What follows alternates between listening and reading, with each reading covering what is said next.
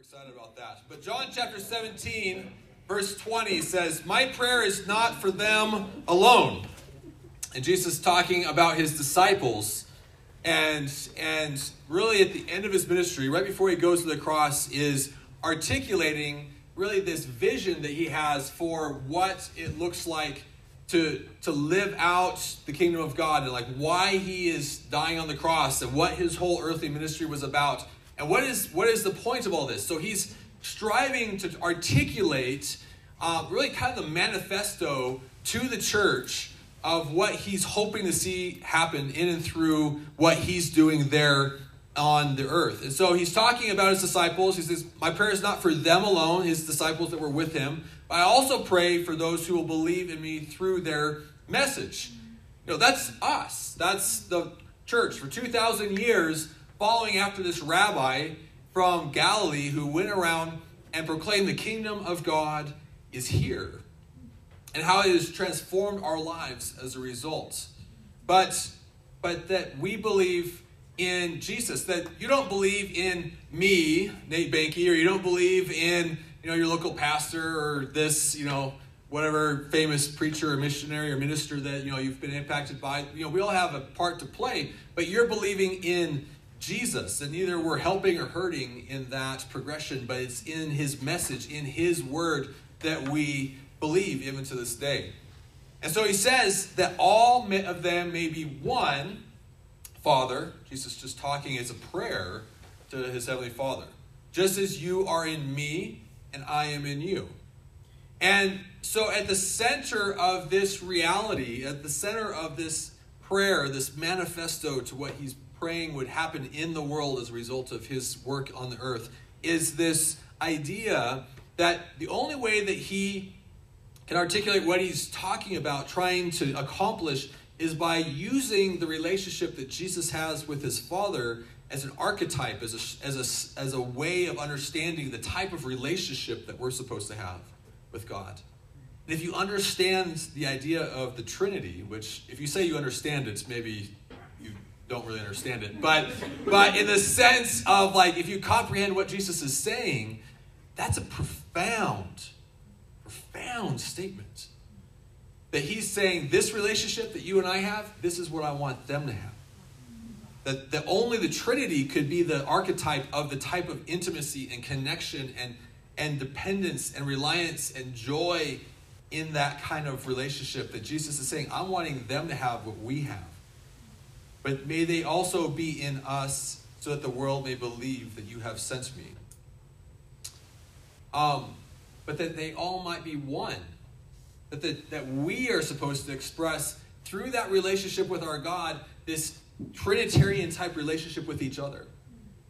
And at the center of reality is this idea of a creative God, a creative force, a creative being who chose to create in all the diversity and all of the expanse of reality.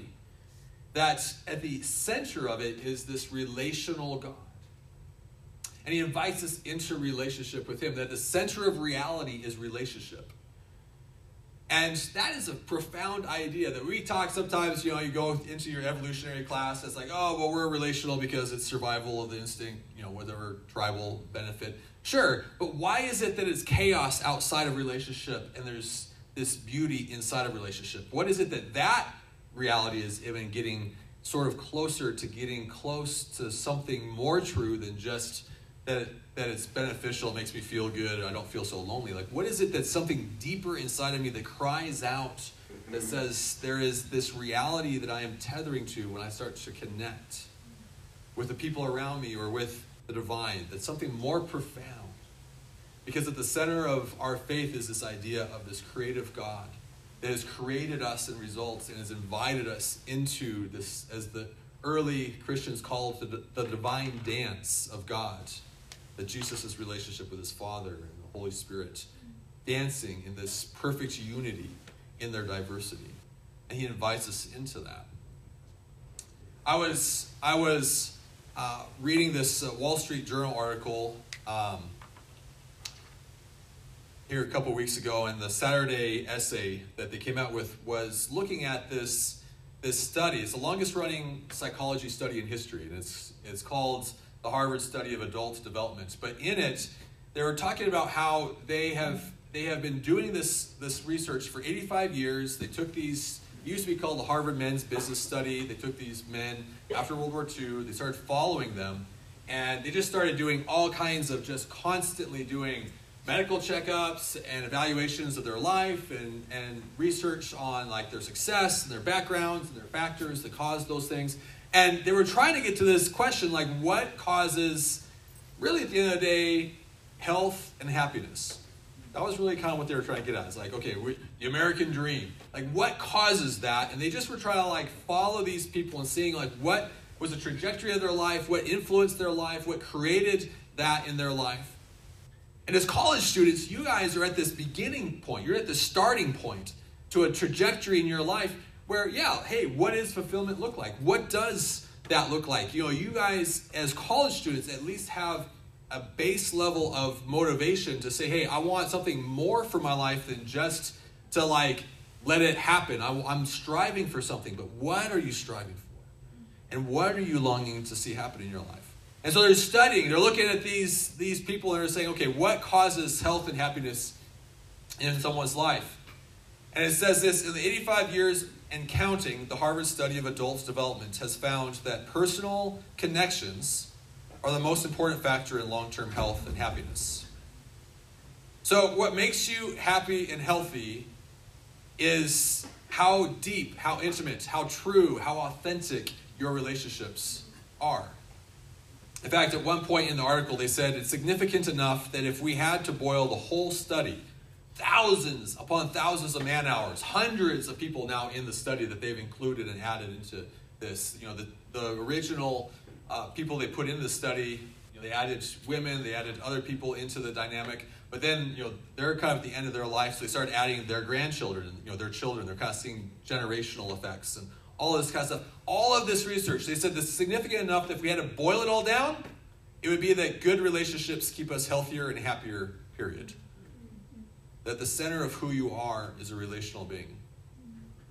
In fact, they did kind of this thought experiment that if you spent an hour a week with somebody, you would, after 40 years, kind of from the point you're at right now to the point when you're starting to kind of get towards the end of your like career life, if you spent about an hour a week with a person or with somebody a week just relationally, that would add up to something like 87 days in 40 years. And you might think, like, well, that's not horrible, right? Except that they found that the average American in recent past uses about 11 hours a day on their screens. And I understand, like, of course, you know, they're trying to be a little dramatic. Of course, some of that just is, you have to do that with school and work and all that kind of, but a lot of it is what you're looking to. You're looking for that dopamine trigger. You're looking for that short-term effect and that swipe benefit, you know, the like tab. You're looking for that reaction that gives you, but I'm old. So you're looking for that benefit, but they find like that is a short-term benefit for this at the cost oftentimes of a long-term reward. I think it's interesting in our world right now, from kind of the point I was in college to where you guys are at right now, there's been sort of this progression where right before COVID hit, I remember the university faculty talking with the faith leaders on our campus saying, we're actually really, really concerned because we've never seen more anxiety, more depression, more fear in a generation in all of the history of universities around the country. But CSU is no exception. We're seeing it at record levels. We've never seen a generation since we started this university. They're using words like pandemic before anybody ever heard of the word COVID. And what they were dealing with was, where does all this anxiety come from? And, you know, I think it's interesting in our culture right now as we are wrestling with, like, what's meaning, what gives me joy, what gives me purpose. I was talking with a student on the plaza today just walking by, and I would never get this, even a few years ago, but it's just normal now.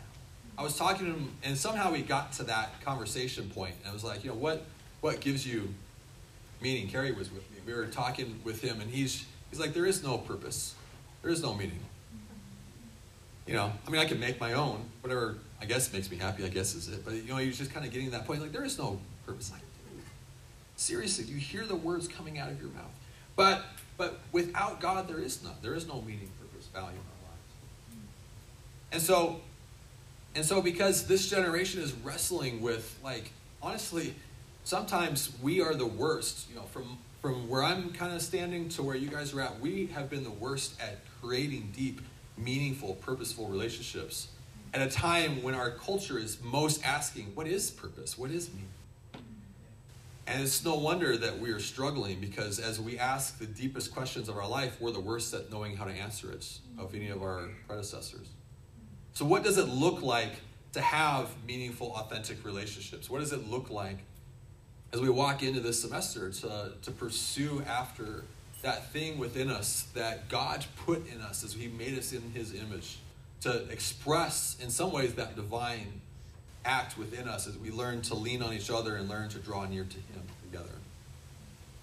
When Jesus is praying in John 17, may they be one as we are one, may they be in us as I am in you. What does that look like to live that out? And so Jesus uses the archetype of the Trinity to describe what he's calling us to be to each other. And I think about, when I'm thinking about like community, I think about Winky Pratney's this old revivalist preacher, and he wrote some great books. We love him. And so he kind of makes this comment about, he calls them the 4 C's of community. You guys may have heard us talk about them before, but the 4 C's of community is that community, to be authentic, to be meaningful, needs to have common understanding. It needs to have common unselfishness. It needs to be constantly forgiving one another. And there needs to be a sense of commitment. So I want to run just through those a little bit. So let's talk about common understanding. What do I mean by that? I was trying to find a different quote, because if you've been around me long enough, you've heard me use this one. But honestly, all the books I've ever read, C.S. Lewis and the Four Loves just nails this idea so profoundly, so deeply, that I've just never been able to kind of get away from this quote of his. But he says, the very condition of having friends is that we should want something else besides friends. Where the truthful answer to the question, do you see the same truth, would be, I see nothing and I don't care about truth. I only want a friend. He says no friendship can arise. Though affection, of course, might. There would be nothing for the friendship to be about. And friendship must be about something, even if it were only an enthusiasm for dominoes and white mice.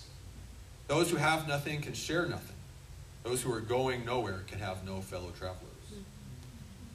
And so what C.S. Lewis is trying to get at is the idea that friendship is always about something more than the friendship.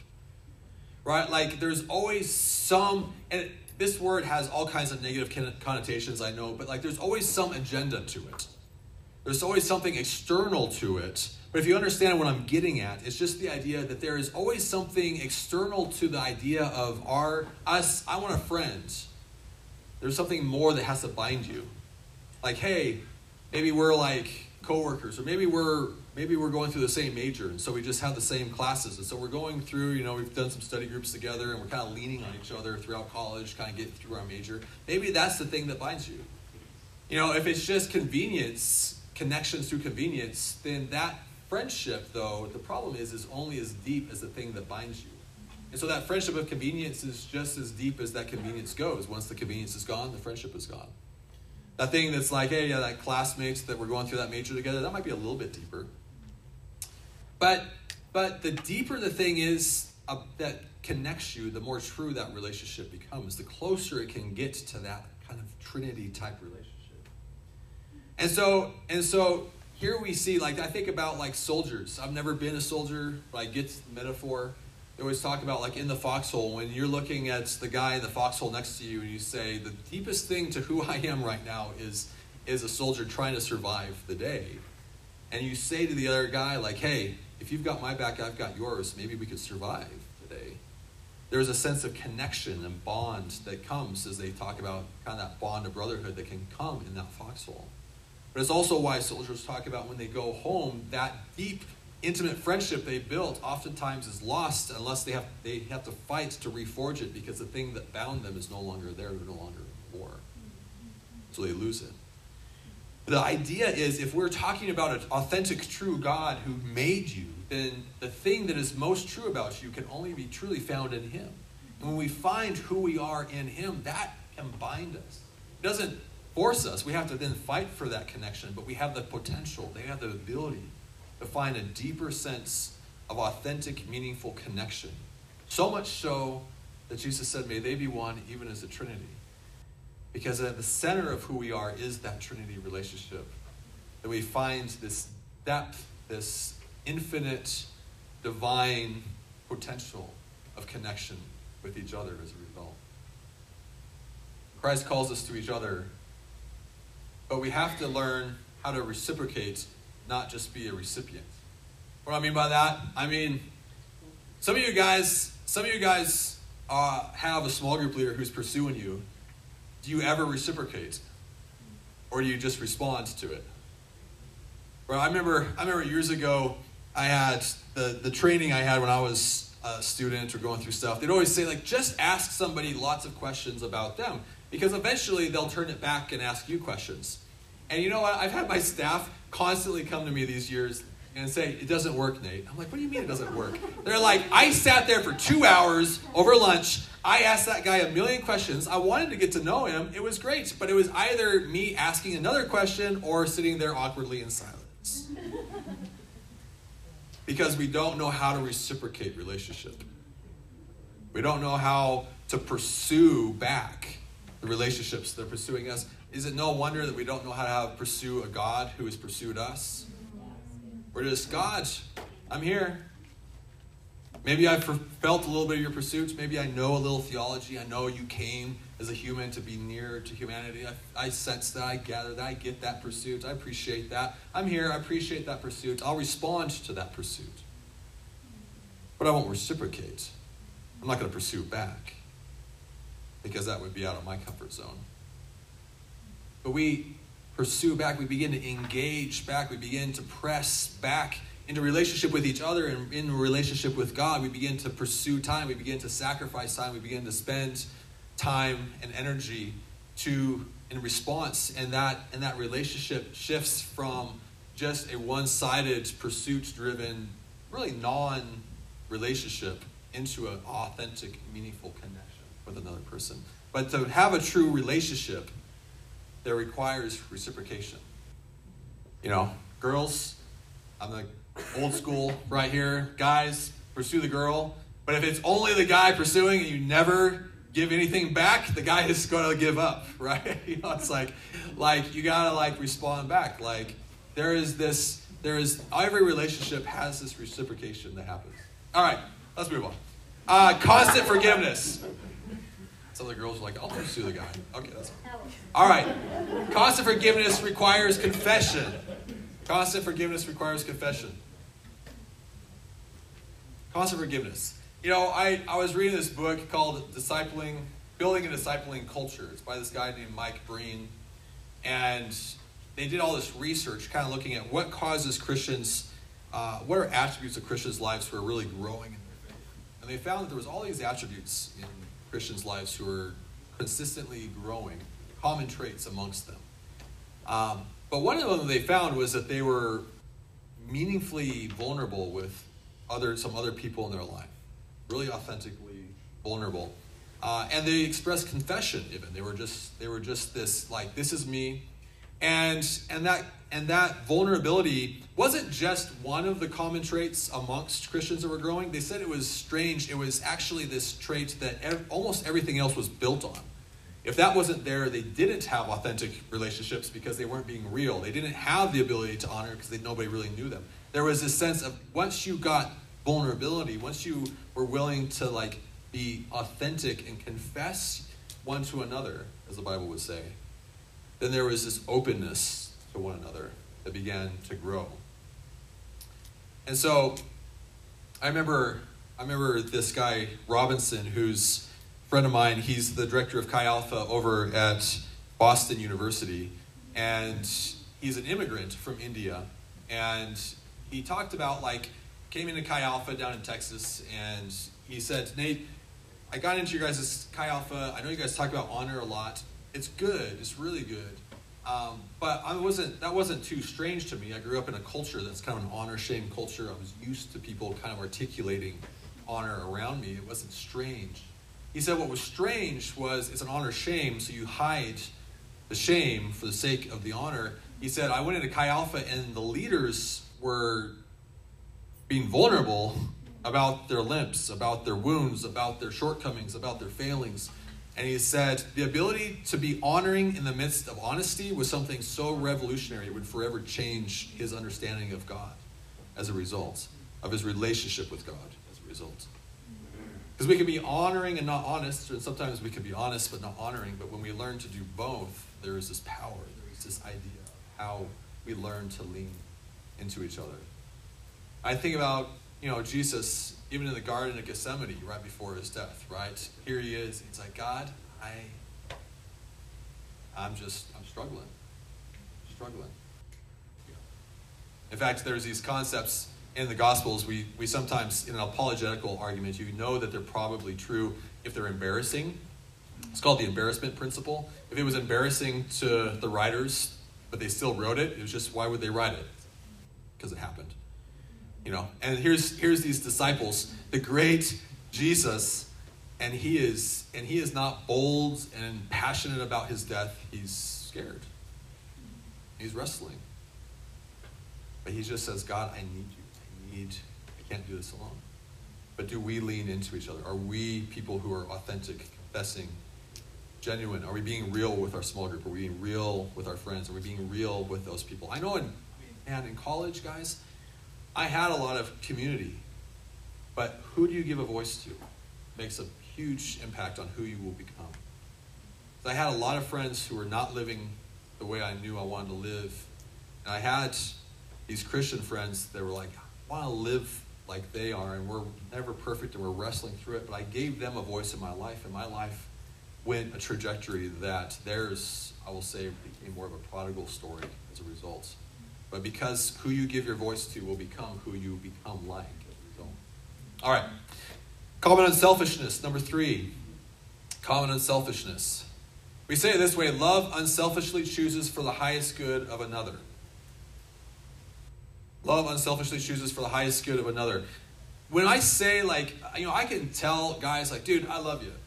And it's not this awkward romantic, because our modern culture doesn't know how to delineate anything other than phileo love from anything, and they're like, dude, that's kind of, I'm not into that. It's what is that? It's I can say I love you. Why? Because what I am saying is I am choosing, even if I need to sacrifice for it, I'm choosing to prioritize you and what you need over my own desires. And if those two things come in conflict, my temperaments, my desires, and your needs, I'm going to choose your needs. That I can unselfishly choose the highest good of another, that I'm going to say, I love you, man, because that is a statement of declaration, not of feeling, although feelings often are part of that, it's often reciprocate from that, but it's a declaration of, this is how I choose to be with you. Jesus said, the greatest commandment is love God, second is love your neighbor. Love is more than just a feeling, although feelings should be part of it, but it is a choice that we choose. And one of the ways that we know what we love is, what do we sacrifice for? What are we willing to sacrifice for? Some of you guys, when it comes to this is where we get in trouble with relationships, because we think relationships are all about, does it fill me? Does it edify me? Is it good for me? And all relationships require a meaningful sense of sacrifice to get to that place of authentic. I was telling the guys at Salt, one of the worst things that many of you may have been told in your life is that you're an introvert. Because, and I don't, I've done all the tests over the years, all the psychology tests. I am an introvert. Every test says it. That's fine. And I don't disagree that that's not a concept of external stimuli and how it impacts you and all that kind of stuff. Sure. Although I think a big part of that is just the way of how you choose to receive that and how you choose to interpret that. But that aside, sure, there's defaults. But as an identity, we have such a tendency in our culture to have temperament identities. And so this is just who I am. Being true to me is I feel I feel like I need to separate from you. I need a little space from you. I just don't have the energy to pour into this relationship. And so what do? I isolate.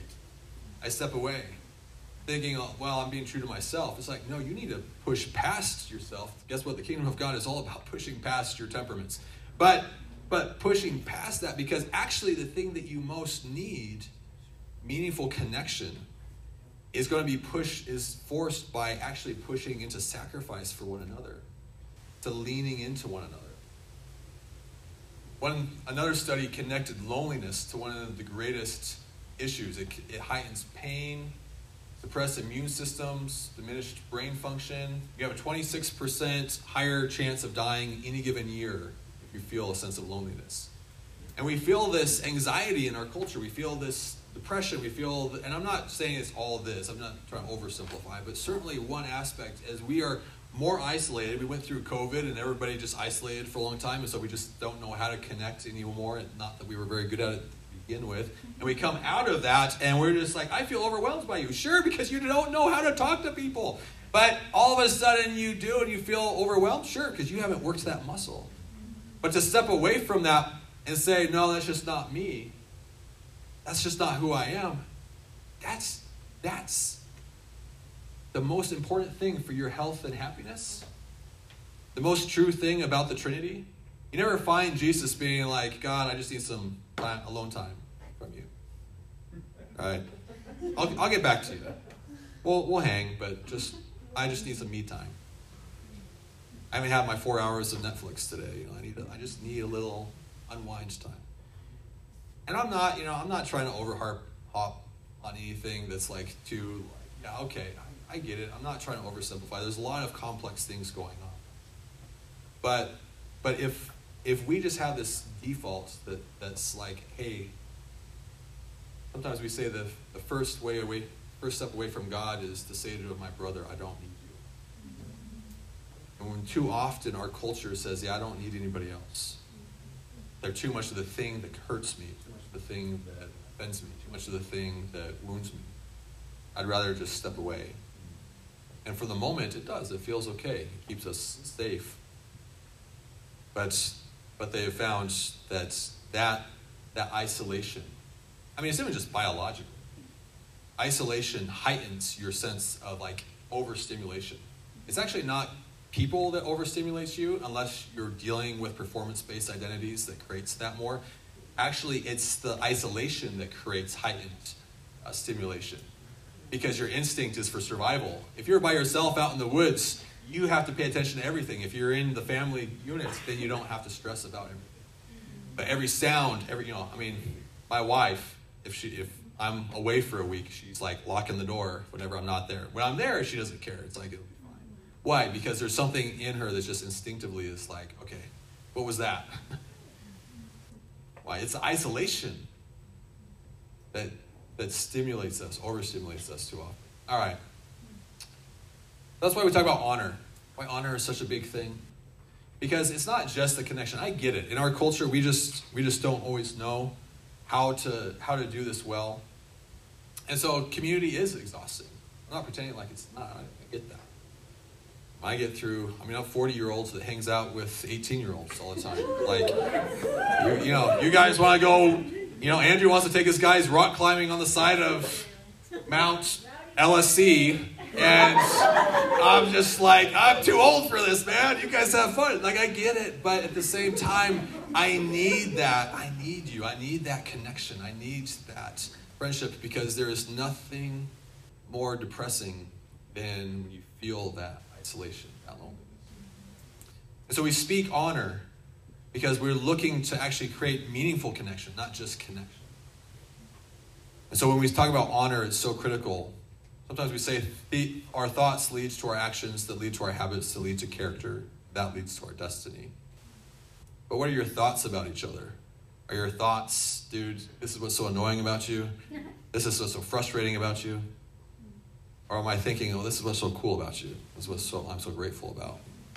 And when we say those things, it helps solidify those things. And when we talk about honor, what we're talking about is just speaking that identity over the other person, speaking that truth over them, Say, dude, I see the way that you are trying to serve your roommates. I respect that. I see the way that you're getting up in the morning to pray. Man, it's tough for me to do that. I really respect that. When you speak those identity things, those kingdom-oriented identities, it forges something in us as well as in them.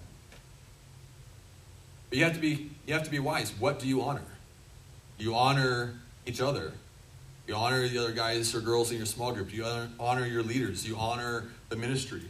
Because in any given time, I guarantee you, you can choose things that are honestly dishonoring because we're all fallible, we're all flawed, we all screw up on a regular enough basis.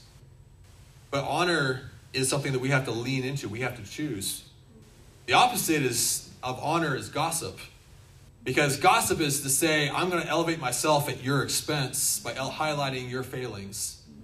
Honor sucks to us because it's saying, I am choosing to step low to raise you high. And that feels contrary to my feeling of self. But when I lower myself by lifting someone else up, I let God have space. As John the Baptist would say, I become small so that he may become great. And my lowliness lets him step in and fill that need within me. All right, commitment. The Christian, says Dietrich Bonhoeffer, famous Christian Lutheran pastor during World War II, died basically at the hands of, Hitler's command. But he says this in Life Together. He says, the Christian, however, must bear the burden of a brother. He must suffer and endure the brother. It is only when he is a burden that another person is really a brother and not merely an object to be manipulated. The burden of men was so heavy for God himself that he had to endure the cross. God verily bore the burden of men in the body of Jesus Christ, but he bore them as a mother carries her child, as a shepherd enfolds a lost lamb that he has been found. God took men upon himself, and they weighed him to the ground. But God remained with them, and they with God. In bearing with men, God maintained fellowship with them. It was the law of Christ that was fulfilled in the cross. And Christians must share in this law. What Bonhoeffer is saying is that until it sucks, until it's tough, until there's a sense of sacrifice, there is not commitment. Commitment comes not when it's convenient, but when it stops being convenient. And there's too often this sense of a lack of commitment in our culture. I saw some post on Instagram or somewhere this last week, and it was kind of making this comment about millennials versus Gen Zers and the FOMO between the generations. In my generation, more with the millennial thing, they were like, millennials, they always had FOMO of if they didn't participate, if they weren't there, what they missed out on. Gen Zers are, if I do participate, what other things could I have done that I missed out on? And so I was actually talking with one of the new staffers at Salt Company here recently, and he just kind of made a comment. He was moving here from Nebraska, I think, and he just kind of made the comment. It's like, what's the deal with Colorado people? He's like, we can get them to one event, but he's like, I'm used to thinking if you connect to the community, you just kind of start getting part of the rhythm of the community. And Eric Sandquist calls it the event-based community here in Colorado, but he's like, you can get them to one thing, but they won't go to anything else after that. I'm like, yeah, because it's not, hey, I'm connecting and I'm choosing to commit to a community. It's like, oh, I'll come to Outpost, but I won't go do a small group. That's not my thing. Or I'll come to a small group, but I don't want to do anything outside of that weekly meeting, so no, I'm not interested in the weekend hangout because you're not doing anything that fun to me. Or I'll come to the weekend hangouts, but I don't want to have anything to do with that religious stuff outside of that. Let's just do that. And it's the event-based connection. It's like, as long as what you're doing is interesting to me, I'll do it, but I won't connect to you. Because we're not connecting to each other. We're not interested in being committed to one another. But there's always this sense of commitment in connection with community. I remember Brent Kaiser one time, one of my really core staff guys for the last, up until just recently, if I had had an unfortunate end to my life, he probably would be the guy that would have taken over the ministry. But just such a core guy. But I remember when we first met him, when we pioneered the ministry, he was the student, and he lived in the dorms, and he would watch people walk by through his peephole, thinking, what are they up to? Wondering what they were doing, but too proud to actually say, I would like to spend time with somebody. Too proud to actually articulate the need in his heart for connection. And so he was always just isolating himself as a result. We met him, wanted nothing to do with God, but through the community began to soften his heart to Jesus, gave his life to God, and through all of that, became one of the greatest, most humblest people I ever knew, one of the greatest pursuers of relationship with people. And in every situation, he was getting out the door and saying, hey, let's spend time together. I want to know you. That's what Jesus did in his life. It got him out of his shell. It got him out of his comfort zone because he found his true peace in the Lord. So, as we close up here, I'll stop rambling. We'll have the worship team come up here, and we'll do one more song. But we have a little time to talk with each other here for a few minutes tonight. But, we're kind of in an interesting moment here. This semester is especially interesting. I mentioned that to those of you who were with us last week at my place. But in many ways, we're kind of re-pioneering the ministry. Not the ministry, but we're re-pioneering the culture of our community. We, in a recent past, had one of the largest staff teams in the country for Chi Alpha. There's about 250 Chi Alphas in the country. We had one of the largest staff teams. But that was never our goal. That was never the idea that we wanted. And so we eventually were able to send them out. In the last 4 years, we had about 40 staff that all went off to go pioneer these different places all over the country, all over the world, a lot of them here in Colorado. And as excited as we are for that, as celebratory as we've been towards that, there is a cost for us. All of those, the best ministers, the best conviction creators, the best, people who honored the most, people who were the most vulnerable, the ones who kind of set that tone, we just sent away to go pioneer other places. And so the beauty of it is it forces people who wouldn't have to step up and model that, lead in that, fight for the community. Chad will do that, or Brent will do that, or Ileana will do that. They'll fight for the community. They'll bring people. They'll gather meaningful connections with one another. They'll help with that. I'll just kind of sit back and coast on their coattails. They're not here, and it lets those of us here, as we're kind of re-pioneering the culture. Okay, what are we going to be about?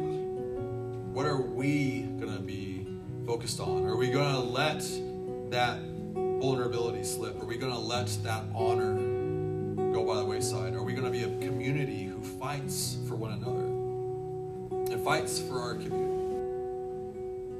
So, as we're starting this semester, some people here are probably new, and if you're here, great.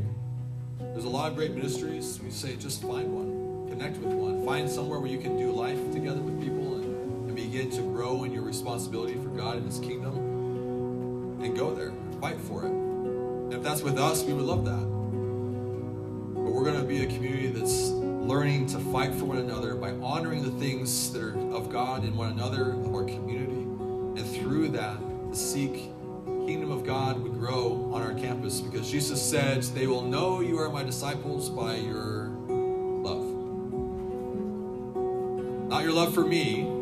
That will become intuitive to them through it, but by your love for one another. And so true love requires a commitment, a connection, and an intentionality that comes, and a choice to fight for it. Why don't we stand? You guys are in the easiest time in your life to ever learn how to do this. You're doing life with people. You're choosing your roommates. You're living out your major with different people. Learning to make these connections are so critical, because this is the thing that is going to dictate the future of your life. In many ways, the impact of how healthy you are, because you are being invited into a relationship with a God who is Himself relational.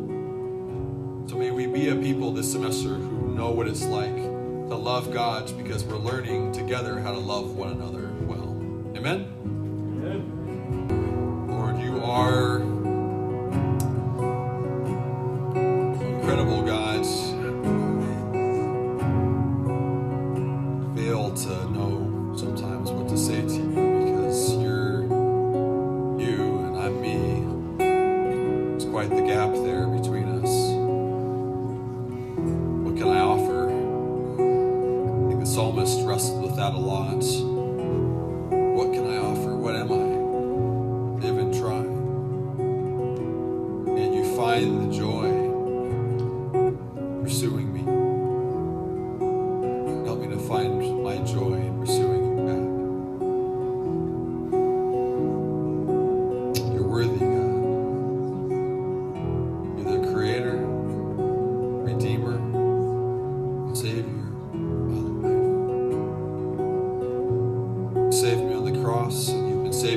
sense, from my destiny without you, from eternity not knowing you, from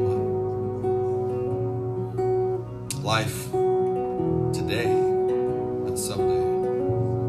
Today, God, I need you. Today, you are my God. Today, you are my King. Today, I love you. Help me to love you more tomorrow. You're worthy and you're worth it. God, we recognize that now. Lord, help us to recognize our needs for each other. Sometimes it's easy to recognize our need for you, and hard to remember our need for one another. God, help us to press through past the temperaments, past the defaults, past our experiences, even past the wounds and the hurts that scare us from stepping out. But God, help us to recognize what it's like to express your command to us, your calling, your manifesto to your community, to the church over these last 2,000 years, that we would be one as you are one.